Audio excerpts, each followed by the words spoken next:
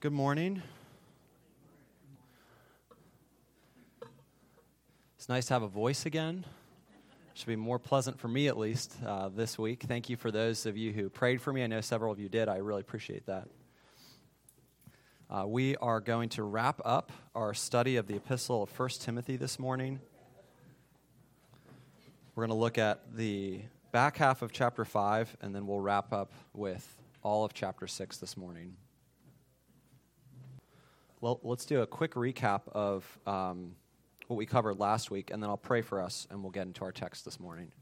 So last week we covered chapter 4, and we were looking at the content of false teaching. 1 Timothy has been a heavy emphasis on false teaching that Timothy was dealing with in the church in Ephesus. And we looked at some of the content of the false teaching where Paul was addressing the idea of asceticism and pointed out that this false teaching had actually demonic influence behind it, that it wasn't just of human origin.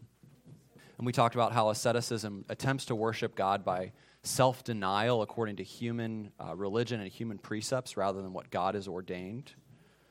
And we looked at how Timothy was to be trained for godliness in verses 6 through 10. And then in verses 11 through 16, he was to be this example for the flock. So he's to be trained in godliness himself, and then to be an example for the church there in Ephesus. And we saw how Paul urged Timothy multiple times to teach the flock. In verses 6 and verse 11, command and teach these things. And this underlines this truth that we fortify ourselves against error with the truth. And we need to be reminded of the truth multiple times because we're prone to forget it. And so we need to hear it over and over and over again. And then finally, we looked at the first part of chapter 5 last week. And we talked about the structure of chapter 5, how Paul is describing to Timothy what it looks like to honor various members of the church. So we looked at especially the elderly in verses 1 and 2, and then we looked at care for widows in verses 3 through 16. So let me pray for us, and then we'll pick up with verse 17 of chapter 5. Heavenly Father, we come before you this morning. We thank you for your word. We pray that you would illumine it to our hearts. We pray especially for our own hearts as we look at contentment this morning, that you would help us to be a contented people, that we would rest in your provision and your care for us, and that we would be content with what you have sovereignly ordained for us. We do pray that you would give us grace, that you'd be with us this morning. We pray for all the children upstairs, Lord, that you would redeem in each and every one, they might be united to Christ and found in him on the last day. We pray this in Jesus' name, amen. All right, so this morning we're going to continue in verse 17, and we're right in the middle of this section where Paul has been describing what it looks like to honor different members, groups within the church. So we're going to look at ministers in 17 through 25, and then he's going to talk about slaves and masters at the very beginning of chapter 6. So 5:17 says this, "Let the elders who rule well be considered worthy of double honor, especially those who labor in preaching and teaching. For the scripture says, 'You shall not muzzle an ox when it treads out the grain, and the laborer deserves his wages.' Do not admit a charge against an elder except on the evidence of 2 or 3 witnesses. As for those who persist in sin, rebuke them in the presence of all, so that the rest may stand in fear. In the presence of God and of Christ Jesus and of the elect angels, I charge you to keep these rules without prejudging, doing nothing from partiality. Do not be hasty in the laying on of hands, nor take part in the sins of others. Keep yourself pure. No longer drink only water, but use a little wine for the sake of your stomach and your frequent ailments. The sins of some people are conspicuous, going before them to judgment, but the sins of others appear later. So also good works are conspicuous, and even those that are not cannot remain hidden." All right, so jumping back up to verse 17 here, Paul is moving to this third group that we're looking at, which is elders. In the PCA, we have 2 classes of elders. We have teaching and ruling elders. Teaching elders refers to those who are serving in the full-time ministry of the word.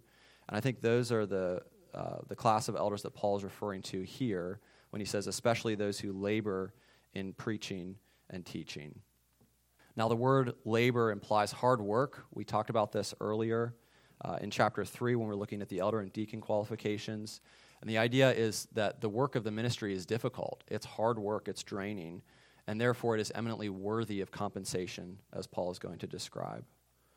And this double honor that he's talking about means not only the honor due to an officer by virtue of their office, of being an elder, but also the honor of providing for their physical welfare as well. So this is the honor of them receiving their compensation from the congregation because of their work. So providing for a minister's needs is a foundational way that we show honor to Dennis in our context. Paul here quotes two scripture passages. In verse 18, you shall not muzzle an ox when it treads out the grain. This is Deuteronomy 25:4, And the idea is that one who works for something should be allowed to benefit from it. Paul also quotes this in 1 Corinthians 9 when he's describing the duty of congregations to care for their pastors, their physical needs. And he's kind of arguing from the lesser to the greater, that if it would be unkind to a beast to not allow it to reap some of the benefit from its labor, how much more so for a minister of the gospel? And that's exactly what Matthew Henry says in his commentary. He says, if God is concerned for the well-being of oxen who thresh grain that perishes, how much more so for the well-being of his servants who break the bread of life? And then the second quote here is Luke 10:7, the laborer deserves his wages. Again, this idea that it's the duty of the congregation to see that its ministers are well provided for. So the first way that we honor our elders is to provide for their physical needs. And then the second way is in verse 19, do not admit a charge against an elder except on the evidence of 2 or 3 witnesses. So the second way that we show honor is not permitting a frivolous charge against an elder, but only a charge that is actually well substantiated. This should sound familiar to you if you're familiar with your Bible. It's reference to Deuteronomy. It's actually a couple places in Deuteronomy. One of them is 19:15, which says, a single witness shall not suffice against a person for any crime or for any wrong in connection with any offense that he has committed. Only on the evidence of 2 witnesses or of 3 witnesses shall a charge be established. And Christ quotes this himself in Matthew 18 when he's talking about conflict resolution in the church, where you go to the offending brother one-on-one, and then the second step, but if he does not listen, take 1 or 2 others along with you, that every charge may be established by the evidence of 2 or 3 witnesses. So the biblical model here is that a formal accusation against anyone must be substantiated. So as we think about what Paul says here, this requirement of 2 or 3 witnesses that we see in Deuteronomy and Matthew 18 applies to everyone, right? It's not just elders. So why does Paul reiterate it here for elders specifically? And I think he's concerned that an elder's reputation not be trashed by hearsay or kind of a frivolous accusation. Calvin pointed out that godly ministers are particularly exposed to slander and to insult because of their public-facing and difficult duties. And so even if they do them correctly and appropriately, they're still likely to experience criticism because of that. And I think, too, part of the role includes discipline as we think about the role of an elder. And so no one likes discipline, right? So it'd be actually quite easy for someone who is the subject of discipline to destroy an elder's reputation with rumors or unfounded accusations against them. So I think that's why Paul is reiterating this and why this is so important. Well, verse 20, though, as for those who persist in sin, rebuke them in the presence of all. Right, so if there is an actual sin issue, habitual sin in the life of an elder, public sin, then public rebuke should follow. Right, public sin calls for public rebuke. Calvin again pointed out, elders are supposed to be this example to the flock. That's what Paul has been exhorting Timothy all along. And so if they're doing the opposite, right, then there needs to be a rebuke as a warning to the flock and to assure the flock that the elders are being held accountable. And Paul is speaking here of this habitual or public or egregious sins which lead to public scandal, not to kind of, I don't want to say that there's such a thing as a light sin, but not to like a minor fault that people can ordinarily deal with themselves one-on-one, right? We still follow that Matthew 18 process. When he says, so that the rest may stand in fear, this certainly refers to the rest of the elders. I think it can refer to the entire congregation as a whole, in the sense that, discipline of any member should cause us some sober kind of reflection on ourselves, because if we're honest, we should recognize that none of us are incapable of falling into some form of sin. And then finally in 21, this speaks to the process of conducting investigation and censure. And Paul is stressing here that it has to be absolutely impartial. So Paul's charging Timothy here in the strongest language, referencing the heavenly court here, that there's this extreme importance of judging without prejudice or favoritism. And then continuing on in verse 22, he says, "Do not be hasty in the laying on of hands." Do not be hasty in the laying on of hands. This is a reference to ordination. That's the laying on of hands occurs at ordination. So Paul's comment here is advice that ordination not be performed quickly or without due consideration. In other words, a man should be tested first according to those qualifications that we looked at in 1 Timothy 3, and then only after a thorough examination and demonstrated fitness should one be elected and installed in office. We talked about in those character qualifications, how they're pretty much all character-based, and character is something that's proven over time. It's not something that you can know on day one, and so that's why this advice is so pertinent, not to be hasty, because you need to see that demonstrated fitness over time. The second part of the verse is kind of interesting. It's a little trickier to understand. But this is all part of the same idea. So he says, "Nor take part in the sins of others. Keep yourself pure." So at a face value reading of this, it sounds like he's saying we're to refrain from sin and be godly, and that's certainly true. That's in line with the purpose of the letter of how we are to behave in the household of God. We're to be like God to pursue godliness. But I think this does still relate to the idea of not being hasty in the laying on of hands, and it's related to elders. And I think the connection here, one of the commentators pointed out that keeping oneself pure as an elder actually involves some measure of guarding the office in a good way, right? Lest we be guilty of damaging the purity of the church by admitting someone who's not fit for office. So rashly ordaining someone who's unfit for office, or even lifting church censure too quickly, related to that rebuke, is to partake in their sin by ignoring the qualifications for office or treating sin lightly. So that's the connection there. And then as he's talking about purity here, we have almost this kind of aside in verse 23. "No longer drink only water, but use a little wine for the sake of your stomach and your frequent ailments."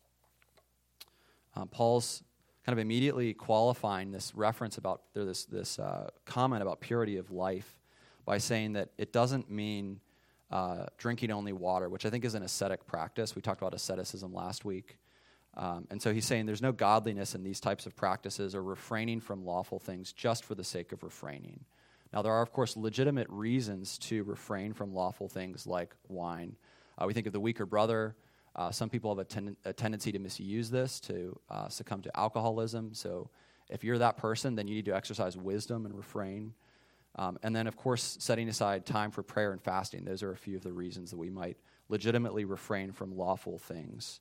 But he's saying that refraining apart from those reasons is not a mark of purity of life. And to underline this point, he actually reminds Timothy of the practical benefit of using the wine medicinally. So he's warning Timothy against practicing self-discipline at the expense of his health. Right? We're to take good care of our bodies. I think, too, this statement here is a little bit of a rebuttal against perhaps an impulse in the church to expect supernatural solutions to all of life's problems, such as refusing to go to the doctor and just praying for healing, as an example. The reality is God uses means, right? So he uses them in the physical world to bring about his purposes. And he also uses them spiritually to bring about his purposes. So he uses people in the church to teach one another. Right? That's a means that God has provided. He uses us to rebuke one another, to encourage one another, rather than just working maturity in people kind of independent of life in the local church. All right, and then wrapping this paragraph up, verses 24 and 25, "The sins of some people are conspicuous, going before them to judgment, but the sins of others appear later. So also good works are conspicuous, and even those that are not cannot remain hidden." I think he's returning. We had this parenthetical aside in 23, and then I think he's returning to his main point about being cautious to ordain someone that we saw in 22. And the point is that the church should observe a man's life and evaluate his character before installing him in office. Because while some sins are obvious, others appear later. Others are less apparent, but they will become evident over time with careful examination. And similarly, fitness for office can also be judged by these good works. If one is faithfully serving the church, even behind the scenes or unbeknownst to most people, that it is actually a testimony to their character that will come out. That's why these good works are conspicuous. As we think about the church more broadly, I think it's also an encouragement to the church that all evil will eventually be judged, right? We see all manner of evil in this world, all manner of injustice, but we know that God is just. God will judge wickedness. And so we have only to wait and see the recompense of the wicked, though we might not see it in this life. And verse 25 is also an encouragement to everyone who's serving in the church, whether an officer or not, that in some sense no one actually serves behind the scenes because God sees all and he will reward everyone for the work that they do in faith. I love 1 Corinthians 15:58 in that regard. Therefore, my beloved brothers, be steadfast, immovable, always abounding in the work of the Lord, knowing that in the Lord your labor is not in vain. So nothing that we do for the Lord is in vain. And that is a great encouragement because it might often feel like that to us, that, what are we doing? What are we accomplishing here? This feels like a waste of time. But we have this promise of God to his children that no good deed is wasted, that nothing that we do is actually fruitless. If anyone gives one of these a cup of water for my sake, he will by no means lose his reward. We have that word of Christ. So, as Hebrews 10:24 says, let us spur one another on toward love and good deeds. So, continuing on in chapter 6, we're going to continue this theme of honoring groups in the church members. And Paul's going to pivot now to discussing the master and slave relationship. So 6:1 and 2, let all who are under a yoke as bondservants regard their own masters as worthy of all honor, so that the name of God and the teaching may not be reviled. Those who have believing masters must not be disrespectful on the ground that they are brothers. Rather, they must serve all the better, since those who benefit by their good service are believers and beloved. So Paul's teaching here mirrors his teaching in 1 Peter 2 and Ephesians 6, that he's not coming out to abolish the practice of slavery in the Roman world. I think we see throughout Paul's writings that he's really less concerned with people's temporal state than their spiritual state. And these are a specific application of, I think, his more general teaching in 1 Corinthians 7 that we're going to read, to be faithful in whatever calling you have, wherever God has placed you, whatever station of life you're in, even if it's one of menial service, then we are to be faithful in that position. Listen to this from 1 Corinthians 7. Only let each person lead the life that the Lord has assigned to him and to which God has called him. This is my rule in all the churches. Was anyone at the time of his call already circumcised? Let him not seek to remove the marks of circumcision. Was anyone at the time of his call uncircumcised? Let him not seek circumcision. For neither circumcision counts for anything nor uncircumcision, keeping the commandments of God. Each one should remain in the condition in which he was called.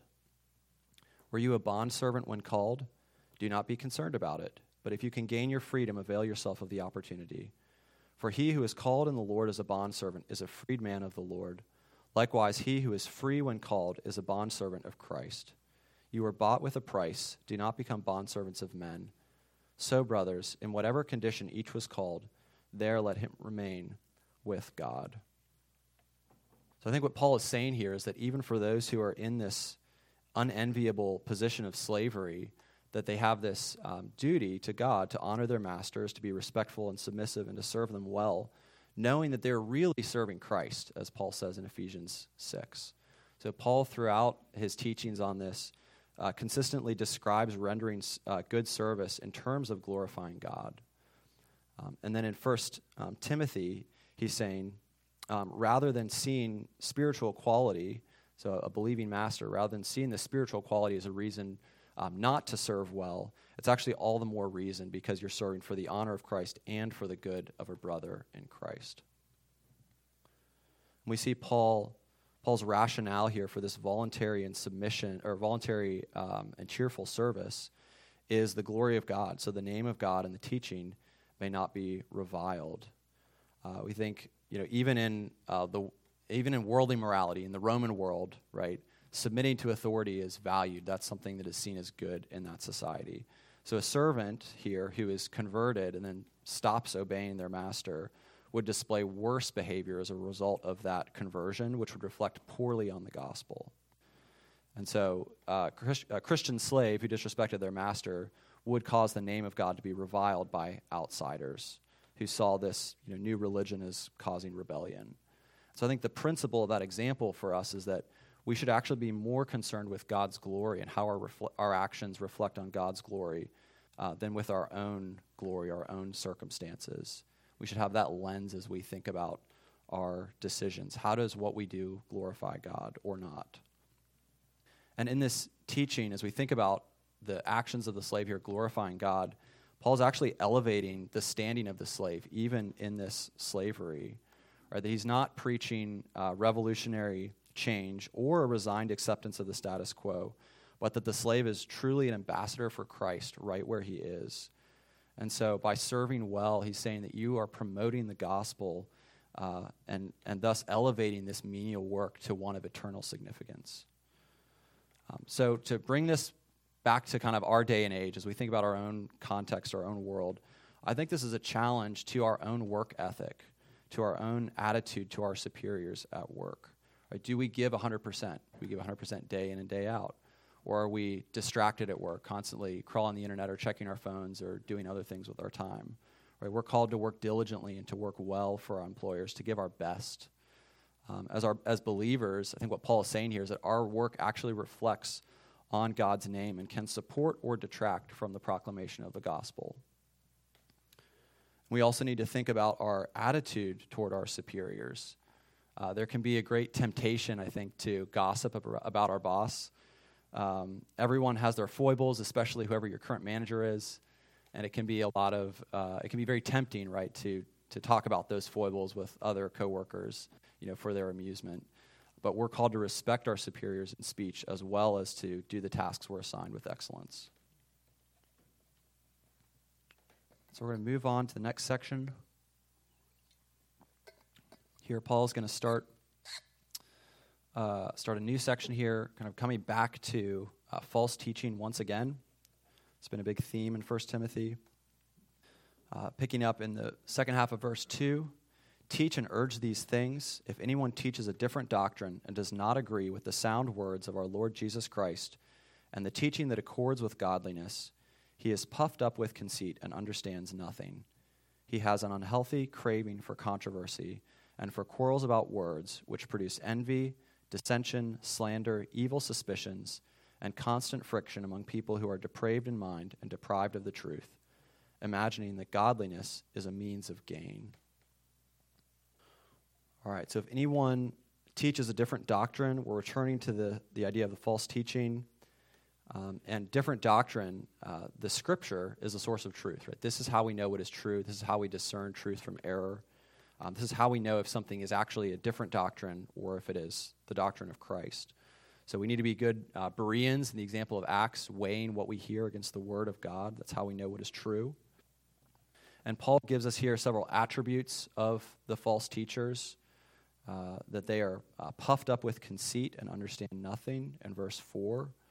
One would have to be proud to reject the words of Christ for one's own imaginings. It's kind of the idea that we get here with these speculations we've been talking about. But Matthew Henry pointed out that pride and ignorance go together. And I think that's actually true. We see that throughout Proverbs. We have these pairings that wisdom and humility go together, and pride and ignorance go together as well. The false teachers also have this craving for controversy or quarreling. And that reveals that this difference of opinion that they're espousing is not prompted by a genuine quest for knowledge, but is really an expression of vanity, seeking to display their own intellectual prowess. We have this comparison between the sound words and the unhealthy craving. This word sound here in verse 3, actually, it literally means healthy. So he's making a direct contrast. He's saying there's the healthy words of Christ versus the unhealthy craving for controversy. So the teaching of Christ is sound. It's healthy. It strengthens, it nourishes, it builds up the body of Christ. It heals wounds of sin, builds up the disheartened. But these unhealthy controversies and the conceit of the false teachers weaken the body. They produce envy and dissension and slander in the church, which ultimately destroy it. One of the commentators pointed out that envy, dissension, and slander actually build on each other. If we think of this atmosphere of the false teachers, where they're going to be envious of each other from anyone who has a more brilliant speculation than they do, right? Because it's all about speculations and genealogies and these kind of fanciful things. And then dissension, because they're going to be quarreling over such speculations. And then slander, as they speak ill of one another in these fruitless debates. And ultimately, we see that their motive here is material gain. They imagine that godliness is a means of gain. So this is their motivation for rejecting the clear teaching of Scripture, the practical words, the healthy words of Christ.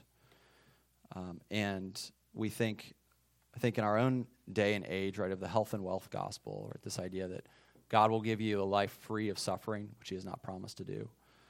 We have that kind of idea.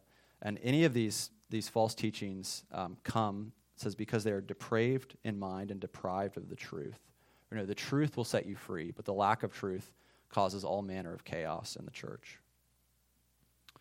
And Paul has a great rejoinder to this idea, imagining godliness as a means of gain.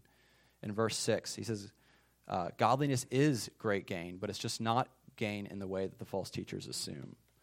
Let's read 6 through 10. But godliness with contentment is great gain, for we brought nothing into the world, and we cannot take anything out of the world.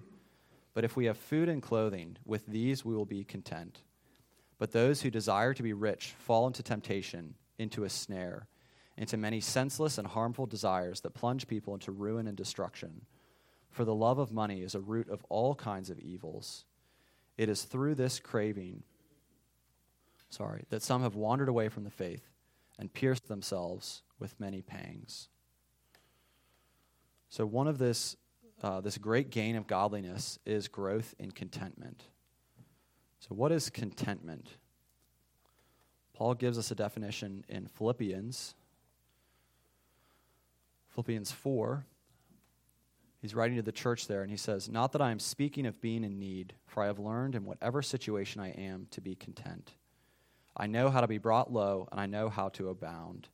In any and every circumstance, I have learned the secret of facing plenty and hunger, abundance and need." So he's describing contentment as knowing how to properly endure need and how to handle abundance. Last year, I think it was, I read a great book by Jeremiah Burroughs, The Rare Jewel of Christian Contentment. If any of you have not read it, I heartily recommend it. Or if you've not read it in a long time, it's worth rereading. And Jeremiah Burroughs says this. He says, "Christian contentment is that sweet, inward, quiet, gracious frame of spirit which freely submits to and delights in God's wise and fatherly disposal in every condition." He says that it's this art and this mystery that has to be learned. It's a skill of Christian living. It's not something that comes naturally to us.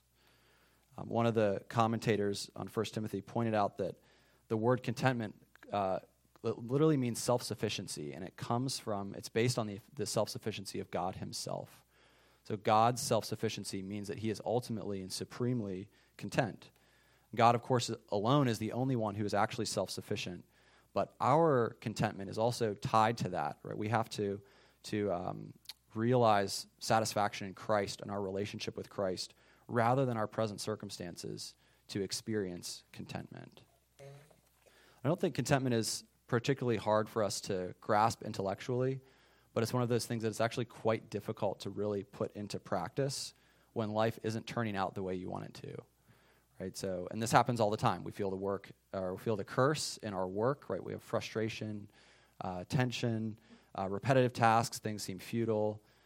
We have relationship problems all the time. Some of us are beset by loneliness or health issues. or financial stress.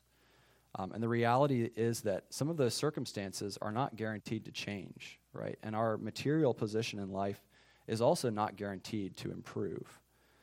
But if we grow in contentment, then our joy and our satisfactions in the blessings and the good things that we do have will increase to our great benefit, as Paul is describing here. Someone can have it all, right? They can have everything that you can have in this world and be absolutely miserable. And we've probably met people that have far less than we do and yet seem to be just like overflowing with joy. And so the difference then is that level of contentment, not in the amount of possessions or comforts that we have. I think part of contentment is also knowing and resting in the fact that God is a sovereign and a loving Father, and that he actually does what is best for us. So contentment rests in God's providence, even if we are experiencing suffering, crying out with the psalmist, "How long, O Lord?"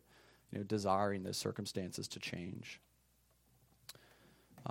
Before we move on to Paul's next verses here, I want to bring up one other thing that Jeremiah Burroughs mentioned in his book, and that is the question of whether or not Christ himself is enough for us, which I think is really at the heart of contentment. He references 1 Samuel 1:8. Many of you know the story of Hannah, right? Hannah wants children more than anything, and she can't have them. And so let's read 3 through 8 here. Now this man, her husband, Elkanah, used to go up year by year from his city to worship and to sacrifice to the Lord of hosts at Shiloh, where the 2 sons of Eli, Hophni and Phinehas, were priests of the Lord. On the day when Elkanah sacrificed, he would give portions to Peninnah his wife and to all her sons and daughters. But to Hannah he gave a double portion because he loved her, though the Lord had closed her womb. And her rival used to provoke her grievously to irritate her because the Lord had closed her womb. So it went on, year by year. As often as she went up to the house of the Lord, she used to provoke her. Therefore Hannah wept and would not eat. And Elkanah her husband said to her, "Hannah, why do you weep? And why do you not eat? And why is your heart sad? Am I not more to you than 10 sons?" And Burroughs pointed out that Christ says the same to us. Am I not more to you than 10 sons? What do we desire so greatly that Christ is not enough for us?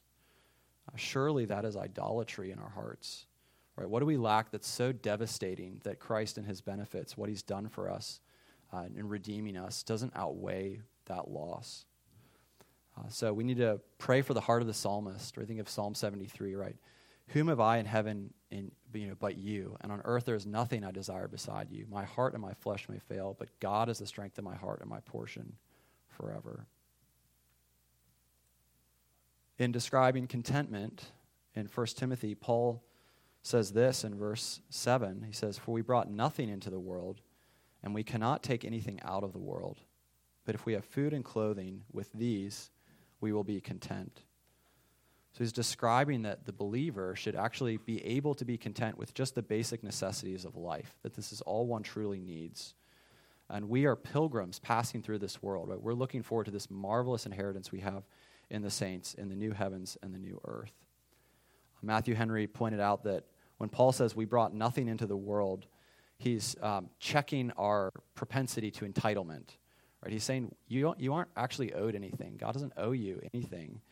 We came naked and helpless into the world. Whatever we have had since, we were obliged to the providence of God for it. Right? Our existence itself is this gift. In our earliest years, we're cared for by others entirely. And so even if we're reduced to poverty during our pilgrimage, it's no less than we were born with. And we need to exercise trust that God will provide for us during the remainder of our time here on earth.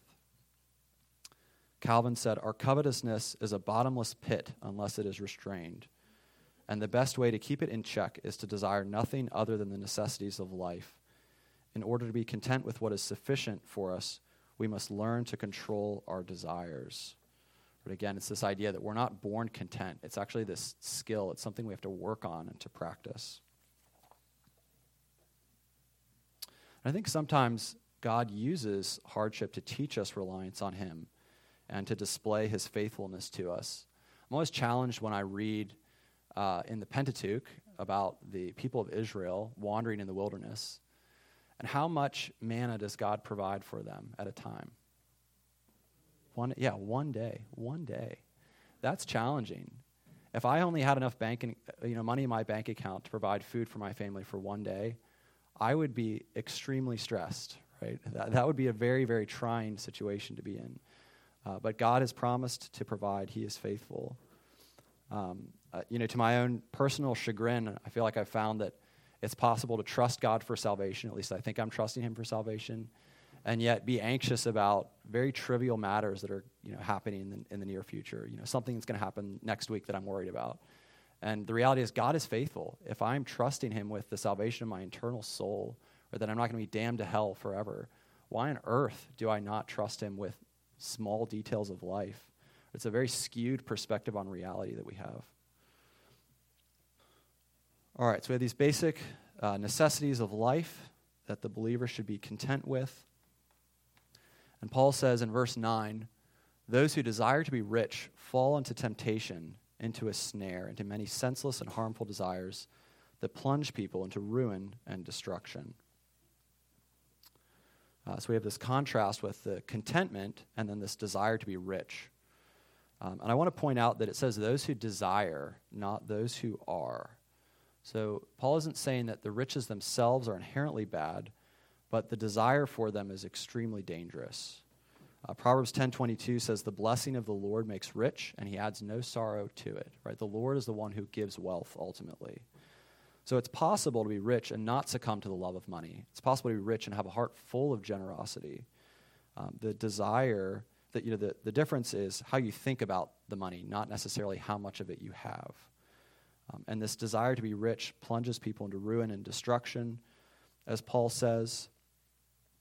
And he says the love of money is the root of all kinds of evil in verse 10. So it causes ruin. There's a saying, those who desire to be rich also desire to be rich quickly, which I think is usually true. And that causes problems, right? We think of all sorts of scams that have been found out, right? Like Ponzi schemes, insurance fraud, Medicare fraud. This is going on all the time, and people are constantly being caught and then jailed and temporally ruined, right, because of this desire to be rich quickly. It's a classic example of what Paul is describing here. And this love of money is the root of all kinds of evil. This love is truly responsible for all kinds of evil that people commit, not just fraud. We think of theft, also like judicial and governmental corruption, quarrels, hatred, even murder, right, caused by greed. It's probably not an overstatement to say that most crimes are greed-oriented. The classic investigative technique is to look for motive, right? And what is the most common motive? It's probably follow the money. One of the commentators, Jeffrey Wilson, said this: the sentiment is that there is no kind of evil to which the love of money may not lead men once it fairly takes hold of them. That is a chilling statement. But I think it's probably true if we think about the fairly sordid history of humanity. And then the greatest evil of all, verse 10, through this craving, some have wandered away from the faith and pierced themselves with many pangs. Right? That is the greatest ruin someone can experience, is spiritual ruin. Wealth can easily mask our spiritual poverty. I think that's why Christ said it's harder for a camel to go through the eye of a needle than for a rich person to enter the kingdom of God. Proverbs 30, 8-9 says, remove far from me falsehood and lying. Give me neither poverty nor riches. Feed me with the food that is needful for me, lest I be full and deny you and say, who is the Lord? Or lest I be poor and steal and profane the name of my God. I think that there's a lot of wisdom in that prayer of give me neither poverty nor riches, but what is needful for me. Anyone who desires to be rich, who loves money, is ultimately worshiping something other than God. So the question is, how long can you do that and not wander away from the faith? Right? Whatever we idolize draws us away from God. And so it is ultimately a snare. It doesn't give us what we're seeking. It's a bait and a switch. True peace and joy and satisfaction are found in Christ alone, and we find those things by resting in him. In Matthew 6, Christ's teaching here, do not lay up for yourselves treasures on earth where moth and rust destroy and where thieves break in and steal, But lay up for yourselves treasures in heaven, where neither moth nor rust destroy, and where thieves do not break in and steal. For where your treasure is, there your heart will be also. The eye is the lamp of the body. So if your eye is healthy, your whole body will be full of light. But if your eye is bad, your whole body will be full of darkness. If then the light in you is darkness, how great is that darkness? No one can serve two masters, for either he will hate the one and love the other, or he will be devoted to the one and despise the other. You cannot serve God and money. So Christ is challenging us where our treasure is. Where is your heart? What do you love? And who is your master? You cannot serve God and money. It comes back to commandment number 1. You shall have no other gods before me, right? Who are we actually worshiping? And I think we kind of mentioned this already, but this desire for wealth can be motivated by a lack of trust in God's provision, right? We think that wealth brings financial security and frees us from worry. And so, the next paragraph here in Christ's teaching in Matthew 6 is all about do not be anxious, right? Consider the birds, consider the flowers. Are you not much more valuable than they are? God will surely care for you. The next section here, picking up in verse 11. But as for you, O man of God, flee these things. Pursue righteousness, godliness, faith, love, steadfastness, gentleness. Fight the good fight of the faith. Take hold of the eternal life to which you were called, and about which you made the good confession in the presence of many witnesses. I charge you in the presence of God, who gives life to all things, and of Christ Jesus, who in his testimony before Pontius Pilate made the good confession, to keep the commandment unstained and free from reproach until the appearing of our Lord Jesus Christ, which he will display at the proper time, he who is the blessed and only sovereign, the King of kings and Lord of lords, who alone has immortality, who dwells in unapproachable light, whom no one has ever seen or can see. To him be honor and eternal dominion. Amen. So Paul is telling Timothy to flee these things, to flee the sin, to flee the love of money, and instead to pursue righteousness, godliness, faith, love, steadfastness, and gentleness. So Timothy is this man of God, this example to the flock there in Ephesus, is to flee these things, to run away, and not only to run away from sin, but to run towards, to pursue virtue. Nature abhors a vacuum. Right? So in the same way, we can't just stop sinning. We actually need to fill our lives with virtuous behaviors and habits. Matthew Henry said, it's not enough that men of God flee these things, but they must follow after what is directly contrary thereto. Right? So pursuing virtue is part of how we mortify sin. I like how Peter puts it in 2 Peter 1:3 when he says in verse 5, for this reason, make every effort to supplement your faith with virtue and virtue with knowledge, etc. Make every effort. We're to be serious about pursuing virtue. And how do we pursue it? Well, last week we talked about this training for godliness and the means of grace, right? The spiritual disciplines. And we need to pray for these virtues, right? Ultimately, God is the one who changes our hearts. He is the one who sanctifies us, who grows us up into Christ Jesus. And so we need to start by praying for them. Pray that the Lord would work these virtues in us. All right, verse 12, Timothy is to fight the good fight of the faith.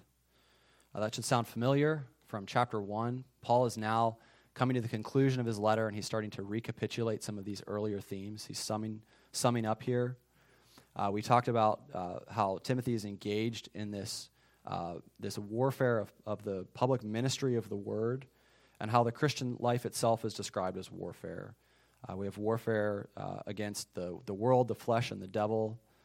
1 Peter 2:9 describes sin as waging war against our souls. Ephesians 6, so this famous passage about girding up, putting on the armor of God. 2 Corinthians 10, we do not wage warfare according to the weapons of the flesh.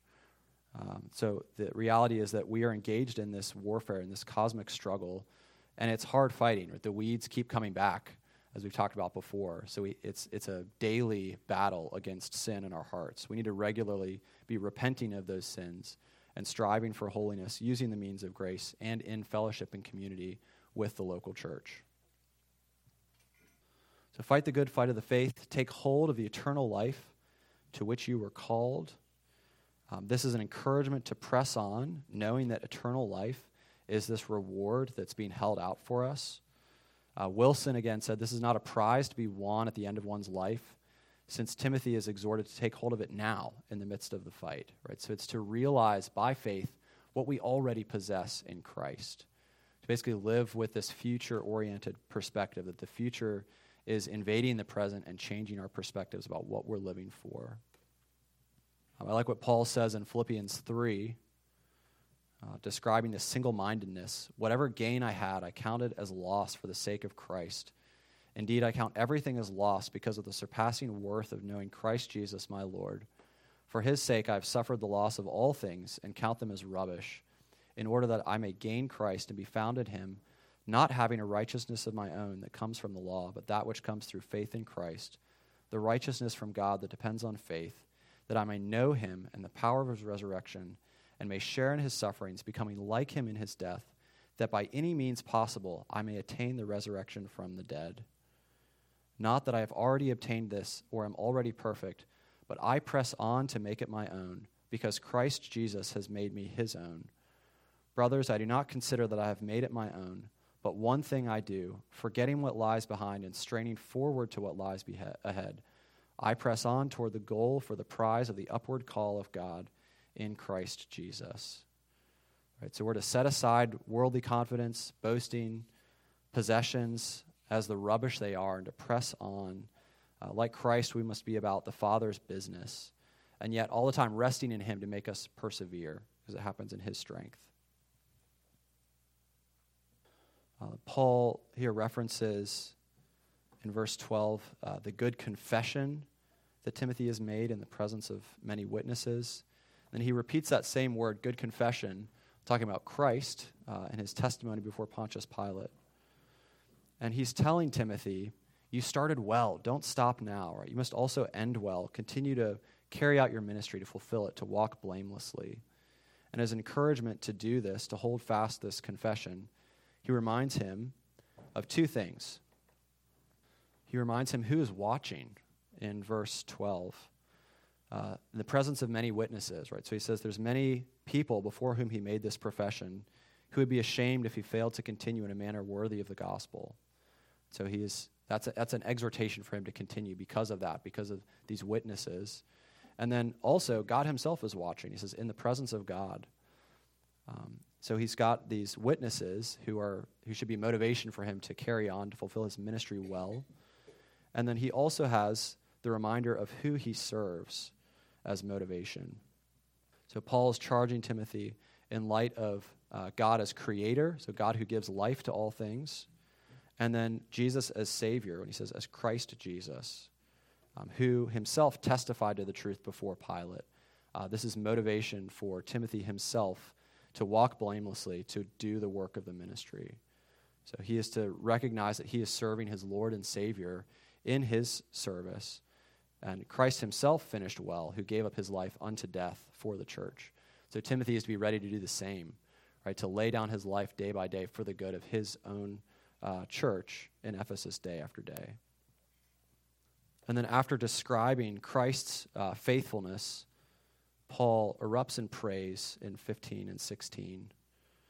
He says, he who is the blessed and only sovereign, the King of kings and Lord of lords, who alone has immortality, who dwells in unapproachable light, whom no one has ever seen or can see. To him be honor and eternal dominion. Amen. And I want to point out how closely this mirrors his doxology in chapter 1 as well. To the King of the ages, immortal, invisible, the only God, be honor and glory forever and ever. Amen. It's almost identical. But this glory of God that he is describing here is the motivation for Timothy to fight the good fight of the faith, to strive for holiness, to keep the commandment unstained, to serve well. Right? This motivation is based on the glory of God and the majesty of his person, which Paul is describing here. This is the God that Timothy will stand before, and this is the God that each of us will stand before at the end of our days to give account. He is the King of kings and the Lord of lords, who dwells in unapproachable light.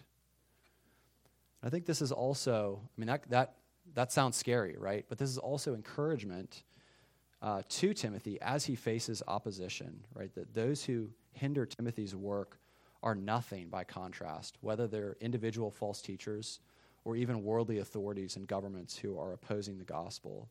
That this is our God. He is the only God. There is no other. Those who oppose him will not endure or succeed. And then 17 through 19, getting toward the end here. Paul says this, "As for the rich in this present age, charge them not to be haughty, nor to set their hopes on the uncertainty of riches, but on God, who richly provides us with everything to enjoy.